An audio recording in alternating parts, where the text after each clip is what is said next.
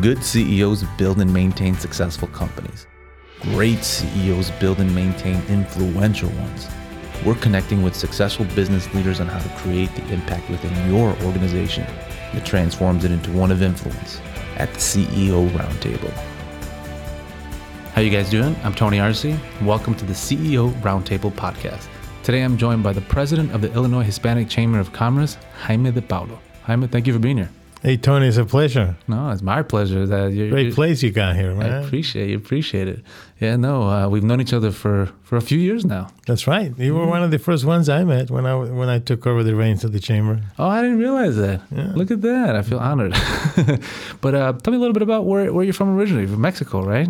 Born and raised in Guadalajara, Jalisco, Mexico. Very proud Mexican. I love that. But I love the United States. Both sides of the world, right? That's right. Tell me about how you get over here. Why Chicago? How'd you end up here?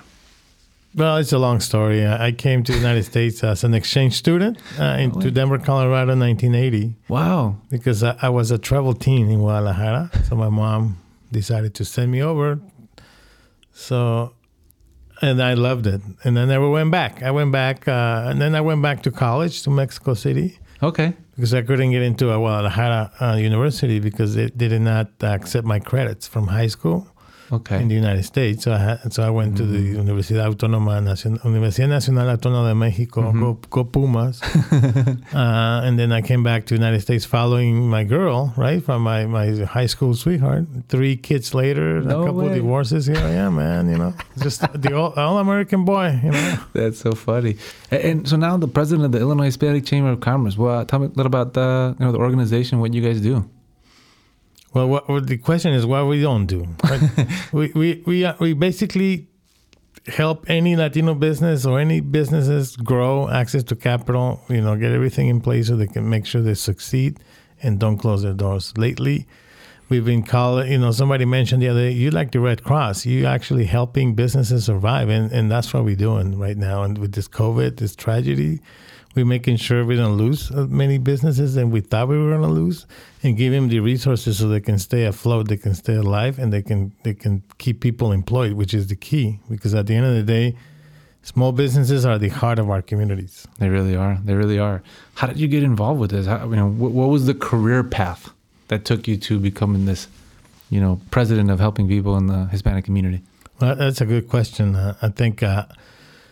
I never, in my wildest dreams, thought about being in business. Really? I grew up with the Chicago movement in Colorado, and a little bit of socialist, a little bit of social justice in me. In fact, I took a couple classes on Chicano studies in the University of Colorado, and I really liked the history, why the border was moved and why the Latinos, been surviving for so many years and through the generations in the United States. That was my thing. And all of a sudden, I started looking for a job, and I get a job in economic development. So that's how I started the economic development piece in my career. And here I am, leading one of the biggest chambers in the United States. So wow, I didn't realize that. Where does it rank in terms of the size in Illinois? From my understanding, one of the biggest, right? Not the biggest chamber of commerce in Illinois? Judging by our numbers, it is the biggest chamber in the state of Illinois, and arguably the Midwest. I mean, there's bigger chambers like in the California Hispanic Chamber of Commerce, Florida Hispanic Chamber of Commerce, but in the Midwest, I think we are numero uno, my friend. Wow, that's pretty impressive. Congratulations. Yeah, well, that comes with a lot of responsibility. I'm sure. So hopefully they can put some dollars into that, but no, we got to do our own fundraising. That's the bad thing about this, but we have fun doing it.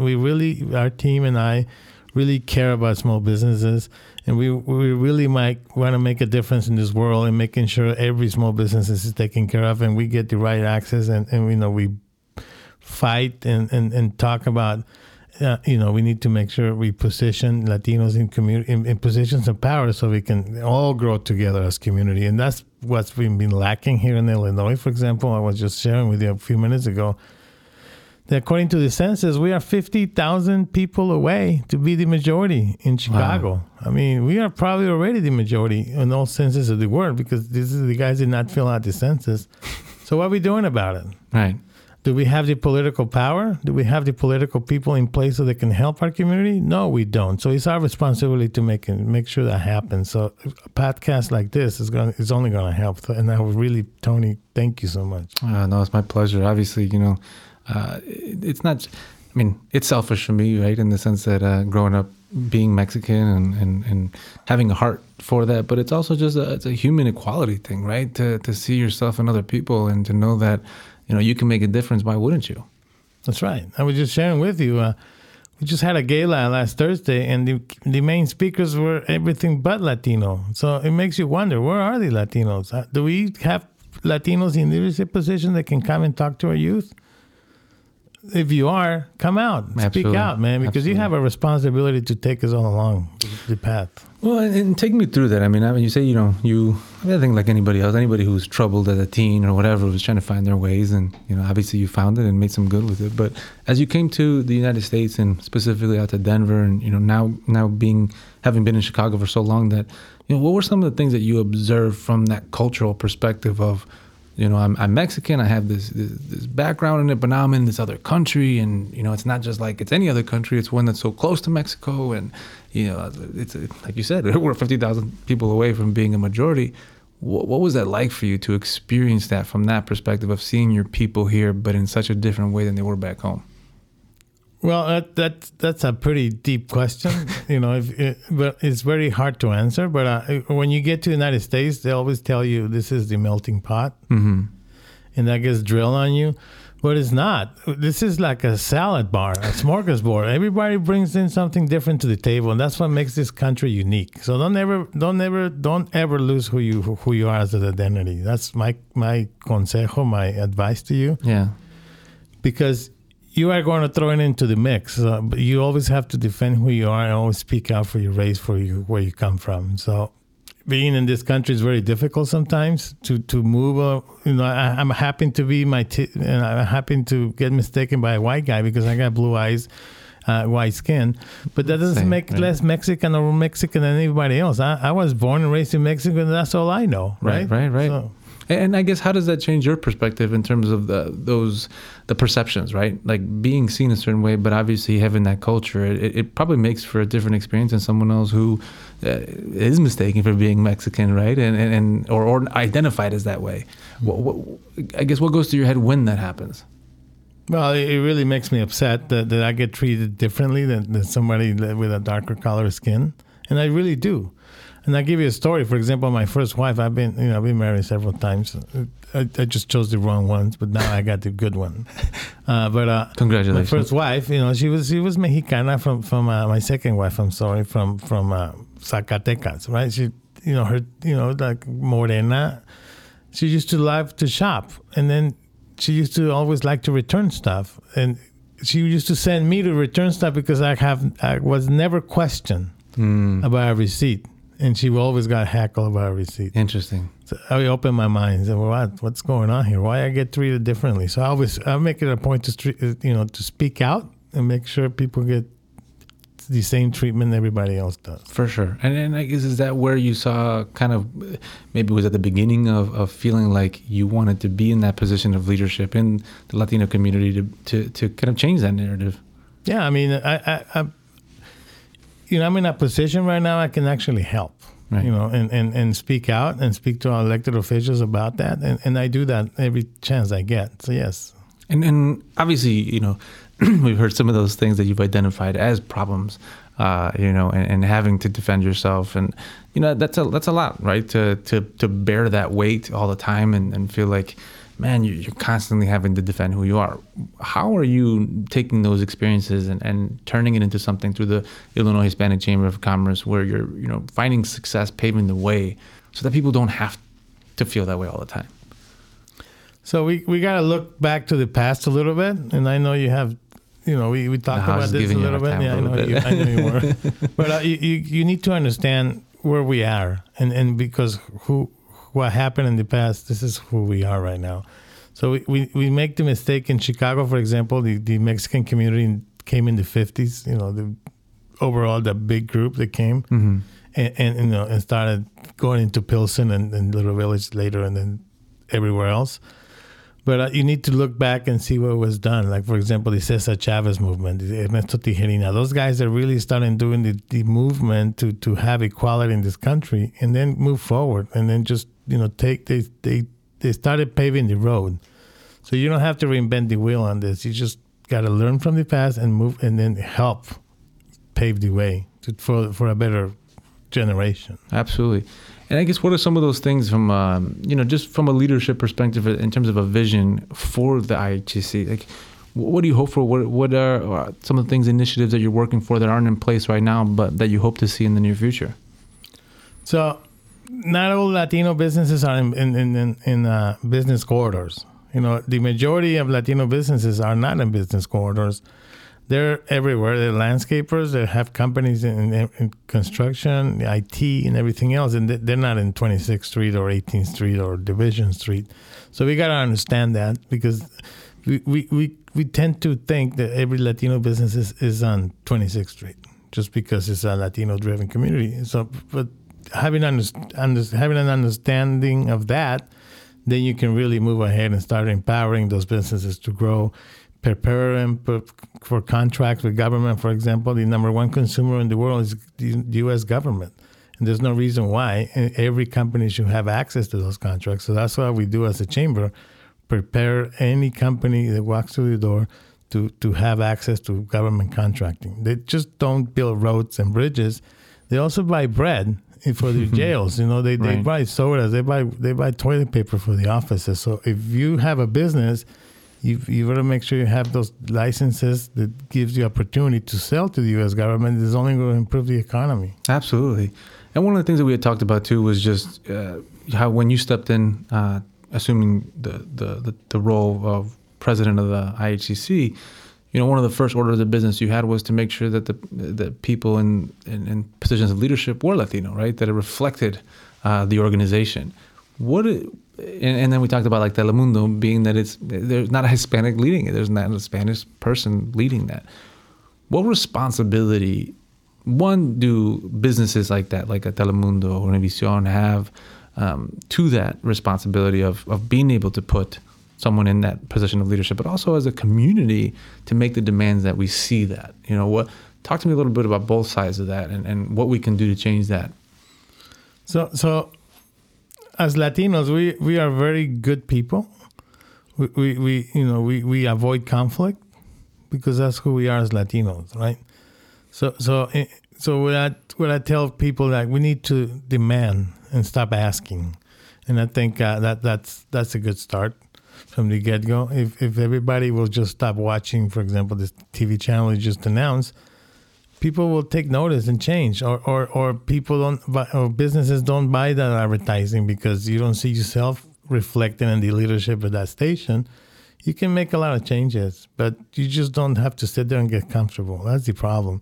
So, because it doesn't happen to me, I don't say nothing. No, it happens to you. It impacts you too. It impacts every single Latino in the city, man. Come on, you gotta see yourself as that person.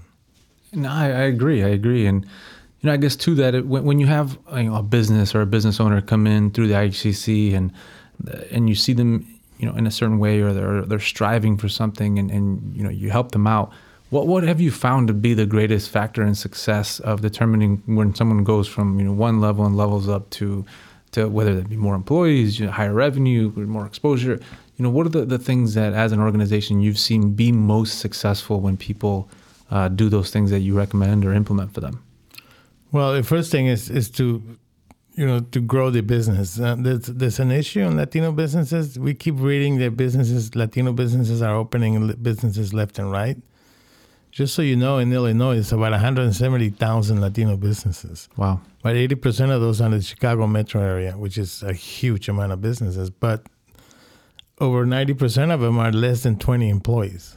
So there's a problem. Yeah. I mean, why they don't want to grow? We need to understand that and comprehend why you're not getting the access to capital. Are they treating differently than anybody else? Do bankers see them with another eye? And that's a really big issue in our communities. Or maybe the owner of the restaurant or whatever business, they just reach the comfort level. They don't want to take it beyond that. So that's for us to understand and help them out and really start making those companies grow what they deserve to be. And I guess, what do you think the biggest factor is? I mean, is it that they're being seen a certain way? Is it more of a psychological struggle than it is them even attempting it? So, like, are we getting turned down, or is it that we're just not even trying? Well, it's all of the above. Yeah. But is the access to capital the big issue? And the study's out there. There was a study just released a few months ago by Bank of America, and the biggest issue is access to capital. But why? I mean, why a Latino business is not having the same access of the Mr. Smith business? So we need to understand why and comprehend why somebody gets treated differently, or they get more requirements, or what's the deal here. So our job as a chamber is to figure that out, and that's what we're doing. We have a partnership and collaboration with the Apsen Institute, and that's exactly what we're doing now, trying to comprehend the reason why and create a policy institute that's only going to create the right data so we can promote good legislation that's going to help impact our community. Absolutely, absolutely. And what about for those? Like, what advice would you give to an individual that wants to start a business? What will be the best approach to find that success from the very beginning, right? What are some of the things to think about, maybe even getting in the right mindset? But, what advice would you give to that individual? Well, in order to have success in the business world in the United States, is we need to learn how to use other people's money, and that's very hard to comprehend in our community. Yeah, it's very difficult. That's one of those terms that it's very difficult to accept in new generations. So having those businesses understand the value of having good credit and the value of asking for a loan is only going to improve your businesses and not risk your livelihood. Because we always commit that mistake. We have a house, tenemos una casita. We open up a businesses and we get a loan against the casita. Mm-hmm. If the businesses goes wrong, there goes the casita, bro. So then you're out. So if you learn how to use credit properly and utilizes the right certifications or the right the business model, you can actually, if the businesses go wrong, you don't lose your patrimony. You just lose the money you owe. Right. So that's key for us to grow as a business community in the United States. Absolutely. And what about I guess on that note, there are a lot of professionals out there that are dedicated to, finance and the financial industry or whatever that may be, insurance, investments. What, for those listening, could we do or organize in a way that brings that sense of financial literacy to the community that I think is desperately needed? That's right. But, you got to be very culturally relevant. Not because you speak Spanish, you're going to have my trust. So if you're out there, if you are a Mexican background or Puerto Rican background or whatever Latino background you are, you will earn the trust of the community. I mean, because our community has been stolen, has been lied to, stolen. People have robbed us and false dreams because of those reasons. Yeah. So you need to really comprehend who your client is and talk to them in a way that's culturally relevant. Yeah. I think that's the key. That makes sense. And, I guess even for those as students, more than anything else that we aspire, one of the things that we're trying to do, obviously, is that mentorship, right, between generations of seeing leaders, right? What responsibility we have as not only for ourselves, but to think about the future, right, where there's, I don't know how it was for you growing up, but I didn't feel like I had access to mentors that like you said, have that cultural relationship to me. Well, yeah, I have children, and I want the best for my children, right? Yeah. I have 3 adult children and a 12-year-old. So obviously, I'm a mentor for my children, right? So I wish everybody out there would mentor their kids so they can do. Obviously, as a parent, you want the best for your child. So we owe it to them to have a better world for our children, right? So, and the better world is the day we can see ourselves in positions of power as Latinos, right? So we have to do everything possible to get there. So I owe it to my community and I owe it to my family to make sure I do that every day. So every day I always beat the drum that we need to have more representation. people need to speak out and people need to start demanding stuff. Yeah, no, absolutely. And so tell me about a little bit more about the IHCC in terms of the events, because community is obviously a huge part of that, and you guys bring that to life through these events. Tell me a little about what you do and if people are interested in joining. Yeah, it's our COVID put a little hint about our events because we couldn't do any events, but we finally opening up. We had a big gala last week. Over 550 people attended. And we have several events planned. Like in the end of October, we have a roundtable with one of the biggest development in the nation, which is called One Central Station. He's going to be speaking to our small group of construction companies. Again, they need to give him access to those contracts. Otherwise, we don't want him speaking. Yeah. And then we have a big breakfast with transportation. Hopefully, we can get the Secretary of Transportation to come and talk to us about the infrastructure dollars that are coming down the pipe. Where we need to prepare our companies to do business with government. If you are not certified, you're not going to be able to. You're going to be left out again. Yeah. So make sure you prepare for that, and we have the programs that can help you get certified if you're in the construction, landscaping, or architectural, anything related to construction. Come see us. We will make everything possible to make sure you get the proper certification so you can access those big major dollars people have been talking about. It's true, but you just need to do it the right way, and we are here to help. We don't charge you a penny. It's free of cost. Wow. We get paid on the other end. Trust me, we do get paid. we have contracts with the U.S. Department of Transportation, the state of Illinois, and many others to offer these services at no cost.